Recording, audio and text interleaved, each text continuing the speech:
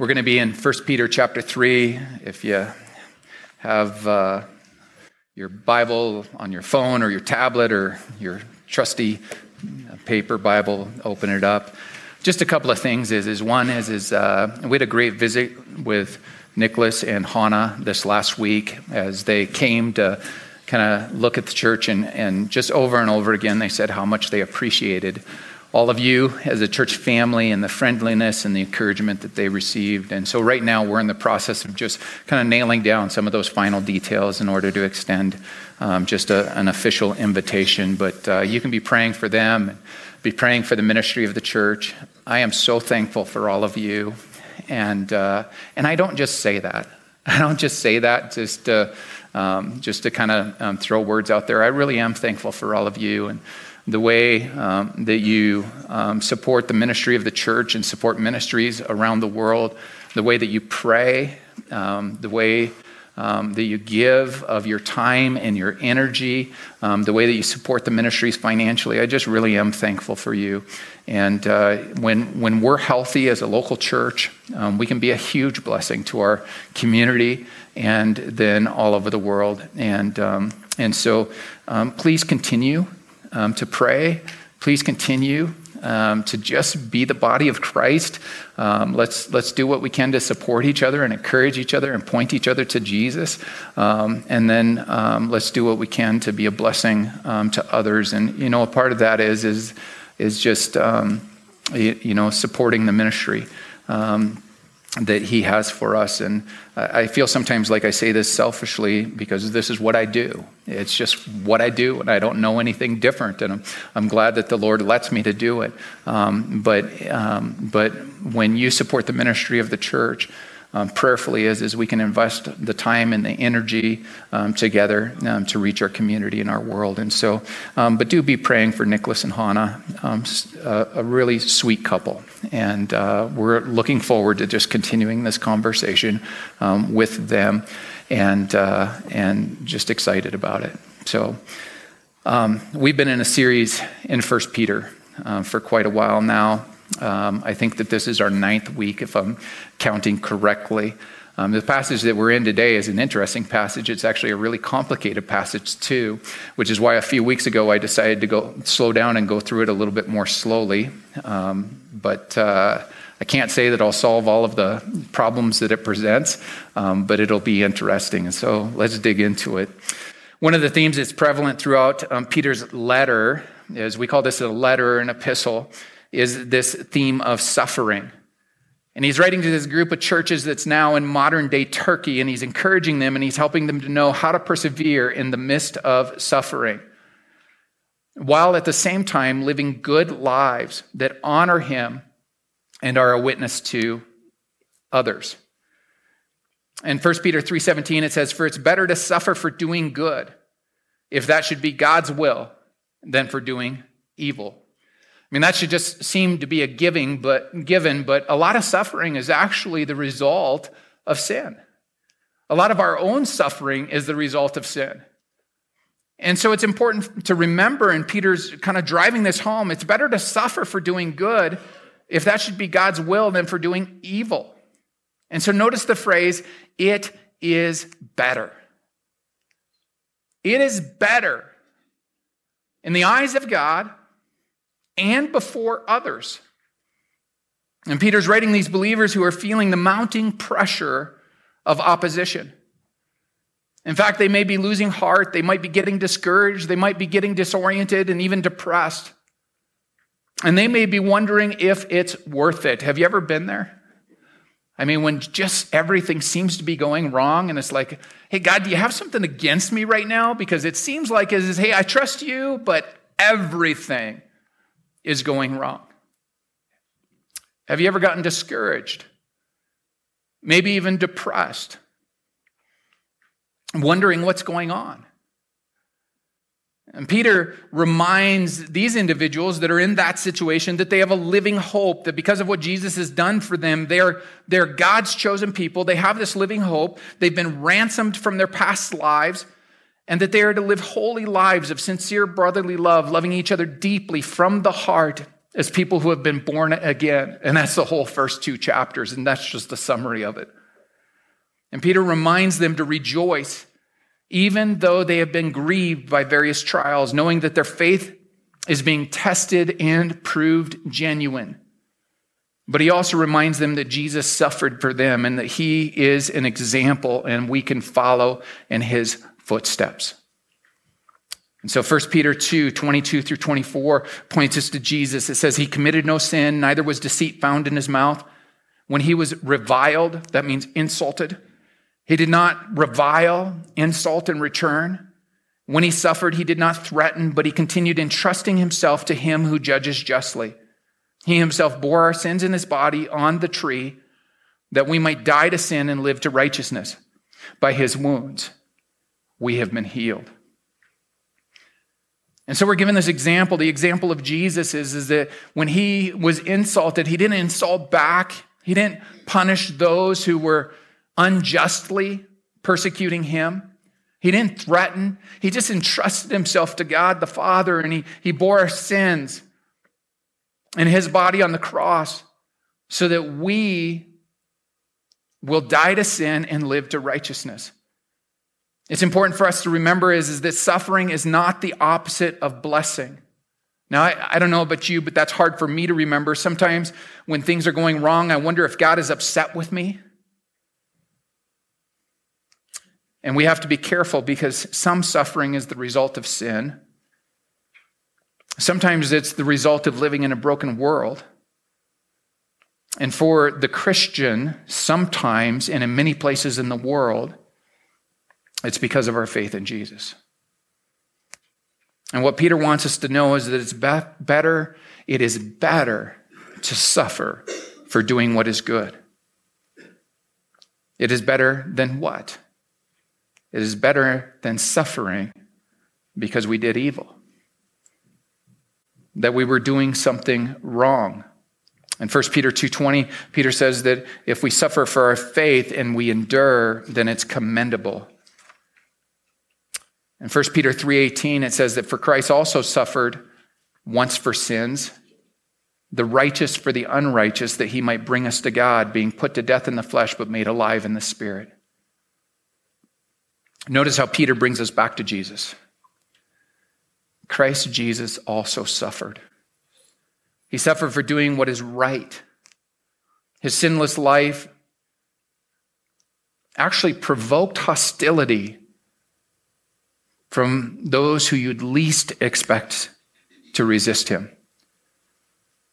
And what's even more amazing is that his suffering was for sins. But his suffering was as a righteous man for the unrighteous. It's hard for us to grasp the significance of this. Fiorello LaGuardia, if you recognize that name, LaGuardia International Airport is named after him. He was the mayor of New York City during the 1930s. And as mayor, he would occasionally preside over police court in the absence of a judge. Sometimes it was said that he would even dismiss a judge to go home and he would take over. On one bitter cold day, a man was brought before him for stealing a loaf of bread to feed his starving family. Knowing that the man was guilty, Mayor LaGuardia said, "I have to punish you. The law makes no exception. You're fined $10. The man had no money at all and therefore no hope. Then LaGuardia reached into his own pocket and said, "Here's $10 and I now remit your fine." Furthermore, he said, "I'm fining everyone in the courtroom 50 cents because we live in a city where people are starving." And then he ordered the bailiff to pass his hat around and collect the money, which came to $47.50.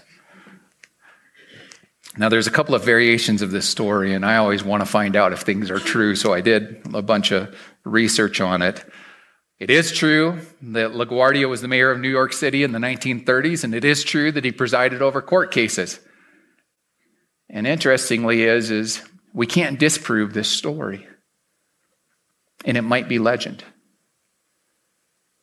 But you have to love it because it speaks of both the justice that is needed in our world and the incredible grace that every single one of us need. You see, at the heart of the gospel is God's punishment of sin and the cross of Christ. Sin had to be punished because God in his very character is holy and just. But God is also loving and merciful, so he stepped out of heaven, he took on flesh, he lived the life that you and I can't live, and he died as a perfect sacrifice to pay for sin. My sin, your sin. The message is so simple that even a young child can understand it. Jesus paid for our sin. 1 Peter 3:18 says it this way: Christ suffered for sins, the righteous for the unrighteous, that he might bring us to God, being put to death in the flesh, but made alive in the spirit. When Jesus went to the cross, the demands of the law were satisfied. God, our judge, has also paid the fine for us. And we, the lawbreakers, are set free as an undeserved gift. Peter doesn't stop there. He doesn't stop with the death of Christ. Sin was paid for on the cross of Christ, but the gospel, the good news that we all need, isn't just about the payment of sin. It's also about resurrection and new life. The Apostle Paul in 1 Corinthians 15, 3 and 4, he writes that what I delivered to you as first importance is what I also received. That Christ died for sins in accordance with Scriptures, that he was buried, and that he was raised on the third day in the accordance with the Scriptures. And Paul goes on to say is that Jesus, after his death on the cross, that he rose from the dead, that he appeared first to Peter, then to the 12, then to more than 500 others, and then to James. And then last of all, he writes that Jesus appeared to me as one unnaturally born. And what he's referring to is that when Jesus appeared to him while he was on the road to Damascus to persecute Christians, Jesus appeared to him and said, "Why are you persecuting me?" And we're told that the Apostle Paul was struck, that he was blinded. And Jesus directly confronted him. And it's only after that confrontation by Jesus himself did he understand who Jesus was and what he had done. And then it was like going from blindness to sight. And for him it actually was, because we're told that he was struck blind, and then it was a few days later when the scales fell from his eyes and he could finally see. But that seeing wasn't just a physical seeing, it was a spiritual seeing. He had been unnaturally born again. And then just a few verses later, Paul says that if there is no resurrection, if Christ has not been raised, then our preaching is in vain and your faith is in vain. And 1 Corinthians 15, 16 says, "For if the dead are not raised, not even Christ has been raised." So the death of Christ is certainly the heart of the gospel message, but so isn't the resurrection. And this is what Peter is getting at. Peter is telling us that Jesus was put to death in the flesh, but made alive in the spirit. And it'd be easy for us to lose the primary point Peter is making in what follows, because what follows is one of the more difficult passages in the New Testament to understand. And so I'm going to read it, and then if you have the answer, you can stand up and come take my place. 1 Peter 3, 18 through 20 says, "For Christ also suffered once for sins, the righteous for the unrighteous, that he might bring us to God, being put to death in the flesh, but being made alive in the spirit, in which he went and proclaimed to the spirits in prison, because they formerly did not obey, when God's patience waited in the days of Noah while the ark was being prepared, in which a few, that is 8 persons, were brought safely through the water." One commentator writes, this passage in 1 Peter is one of the most debated and written about from the earliest days of the church. It has been understood in different ways. And even among today's interpreters, this passage has a reputation for perhaps being the most difficult in the entire New Testament. Martin Luther, who was kind of a smart guy, said about this passage, "This is a strange text and certainly a more obscure passage than any other in the New Testament. I still do not know for sure what the apostle meant." Because there's so many questions that come out of this particular passage, like who are these spirits in prison? When and where did he proclaim to them? And what did he proclaim? And how does Noah and the ark relate to this and to us? One commentary that I was reading this week referred to 18 different theories on what this passage is saying. I mean, people have written doctoral dissertations just on this little passage right here. And it's a good thing that a doctoral dissertation isn't dependent on being able to prove exactly what it says. It would be so easy for us to get into the weeds here, which is why I want to remind us of the context. You see, so sometimes when it comes to passages like these, we can spend so much time trying to figure them out that we either end in error or we start new error. And we get focused on, I think it was the Apostle Paul who said is that you can focus on foolish controversies. It is an important passage. It's also important not to miss the point for all of the different possible things that we could delve into. Peter is writing to encourage believers in the midst of suffering.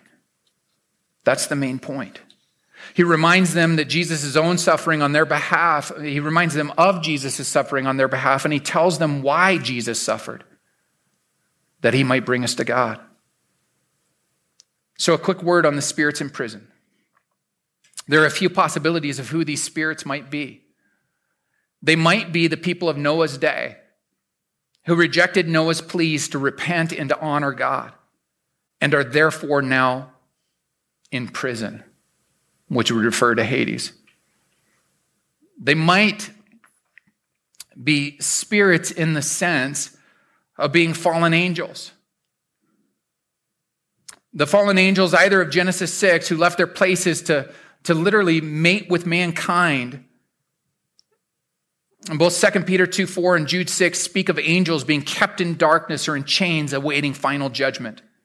And so it's perfectly possible that this passage refers to those particular fallen angels or the sons of God, as are described in Genesis chapter 6, who started to interact with human beings, bringing even greater evil to humanity. And we don't need to reconcile exactly what is meant here. What matters is Jesus' victory over evil has been demonstrated in his death and on the cross and in the resurrection.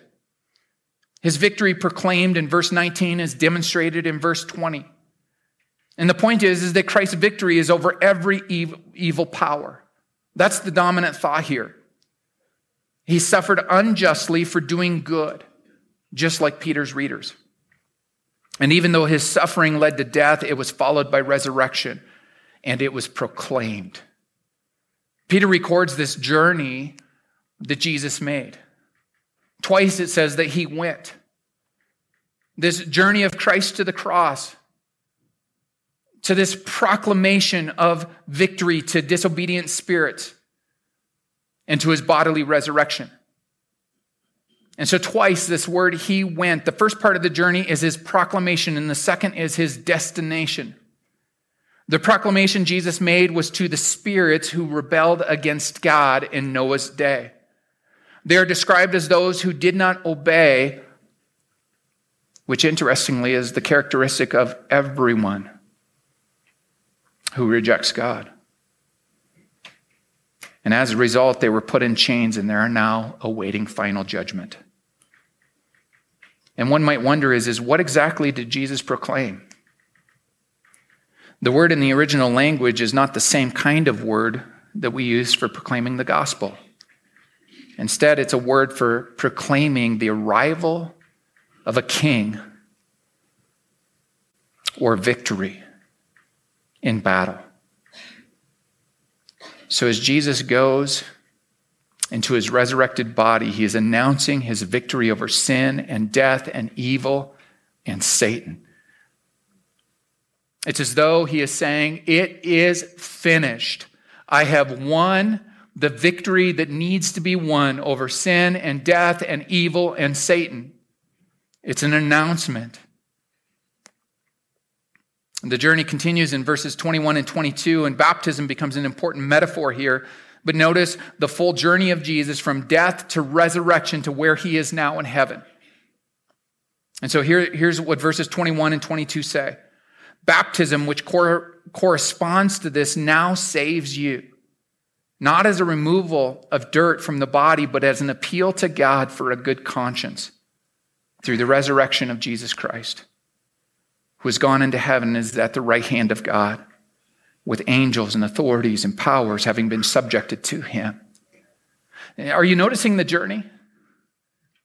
The journey from the cross to the proclamation to these spirits, to resurrection, to heaven. There's this journey that Christ has made on our behalf.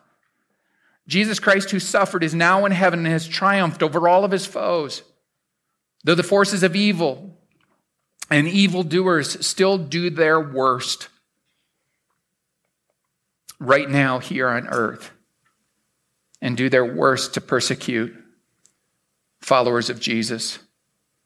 Even though all of this is true, Jesus is victorious, and one day all will recognize him as Lord. Scripture talks about a day when every knee shall bow and every tongue confess that Jesus is Lord. And that those who follow Jesus will lift their head to see their Savior. And those who have chosen to be disobedient will bend their knee and their head in shame. There's another theme that runs through this entire passage, and it's the salvation of believers. You see, Jesus suffered to deal once and forever with all of our sins. And he did this by dying as a sin offering in our place, the unrighteous, or the righteous for the unrighteous. You see, only a perfect sacrifice could pay for sins. It's the reason why during the Old Testament it was sacrifice upon sacrifice upon sacrifice upon sacrifice. It was bloody business. And then even the priests who would go in to make the sacrifices, that they would go through all of these cleansing rituals just to go into the Holy of Holies. And they would go in cleansed, but the moment that they came out, they were once again defiled and could not re-enter the holy place without more cleansing. And every year, more sacrifices were needed because of sin. And it's only a pure and undefiled priest that could make a once and for all sacrifice, and who is also the Lamb of God who takes away the sins of the world. Thus, sacrifice we all need. And so he gave himself once and forever for our sins. He did this by dying as a sin offering. While salvation is primarily future, it is held in heaven for us and will arrive when Christ is revealed. And right now, when we put our faith in Christ, we are brought to our shepherd. We're brought to our shepherd, the Savior of our souls. At the end of 1 Peter 2, verse 25, for you were straying like sheep, but you have now returned to the shepherd and the overseer of your souls. That we're brought to Jesus, who will lead us home to God. This will not be thwarted. And this can be seen in the example of what happened in Noah's day. Peter links the victory of Christ over evil and the salvation won by Christ for believers by joining together his proclamation to the spirits of Noah's day. With the experience of Noah and his family, they were saved while those who rejected Noah's pleas were judged. Noah and his family were in a position similar to Noah's readers. You think about Noah and his families, they faced hostile neighbors and evil and were under great pressure. He was ridiculed for his righteousness, and yet he persevered. Noah and his family waited for the day when God would deliver him and them. And judgment came with the flood waters. God,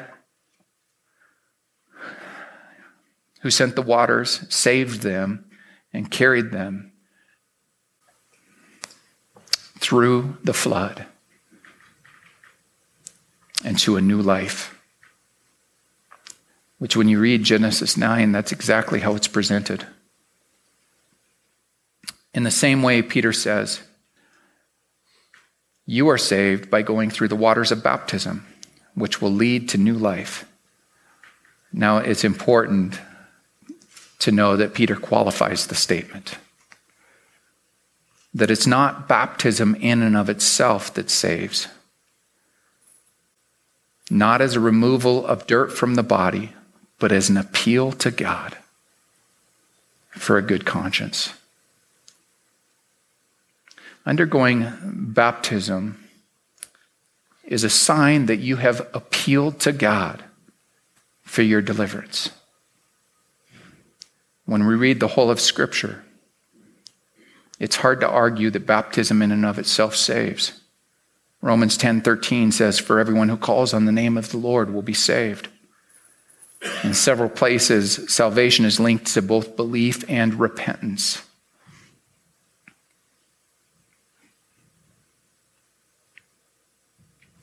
In fact, from everything that we can understand when we take in the whole of Scripture, belief, saying, I believe in you, Jesus. I believe that you came, that you lived the life that I couldn't live, and that you died on the cross for me in order to pay for my sins. And repentance. I'm sorry, Lord, for my sin. Forgive me. And I would say that baptism is closely connected. Because baptism proclaims one's salvation and that we are identifying with the life and the death and the resurrection of Jesus. Baptism is our appeal to God, that we have a good conscience toward him. Baptism is our way of calling on God. It's our way of saying, I trust you. Take me into you as you took Noah into the ark. And here's the thing. Jesus is already in heaven.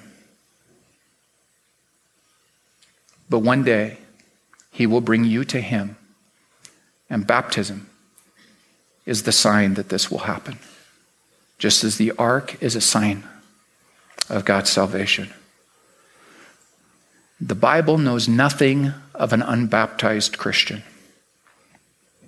Following faith, baptism is the proclamation of our new life in him. It's a proclamation. It's a pledge of a good conscience toward him. It's a plea that he would take us into him as he took Noah into the ark. And it is the mark that we are his. If you haven't been baptized, I encourage you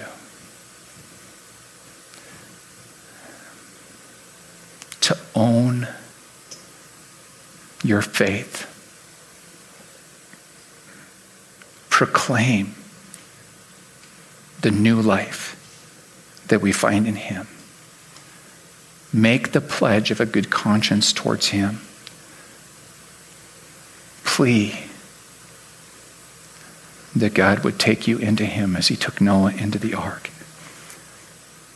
and become marked as his.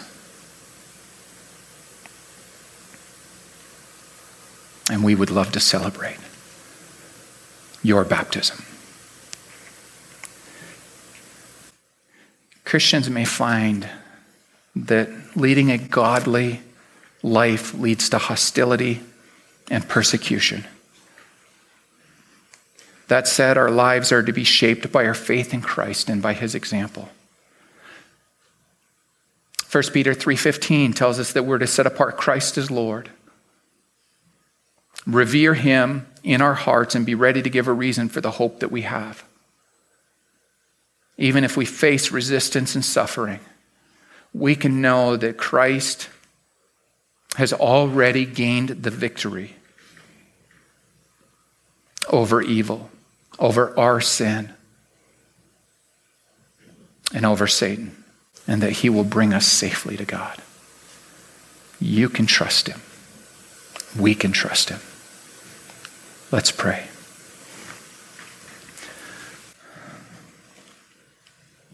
Father God, you are so good and you're so gracious. And Lord, we plead, forgive us our sins. Thank you for the victory that you have already won and proclaimed over all evil and all sin and all darkness and over Satan. Lord, may we live in the victory. May we seek you with all of our heart, mind, soul, and strength. May we trust you. If you haven't put your faith in Jesus, it's just as simple as saying, is Jesus, I believe that you are my Lord and that you are my Savior and that you died for my sins. I repent of my sins. Forgive me. I trust you. Receive me as you receive Noah into the ark. And help me to follow you each day and every day. And if you're doing that and you've never done that before, then the Bible says that you are a child of God and a co-heir with Jesus. And that there's a salvation that's held for you in heaven. 1 Peter chapter 2. And that it is secure, that it is an inheritance, and that we do not need to fear sin and death because we have a Savior who is victorious over both. And if this is just a good reminder or even an encouragement to you, you can just agree by saying, yes, Jesus, I agree. Father God, thank you for your grace and your mercy. Be with us, Lord. In the name of Jesus, amen.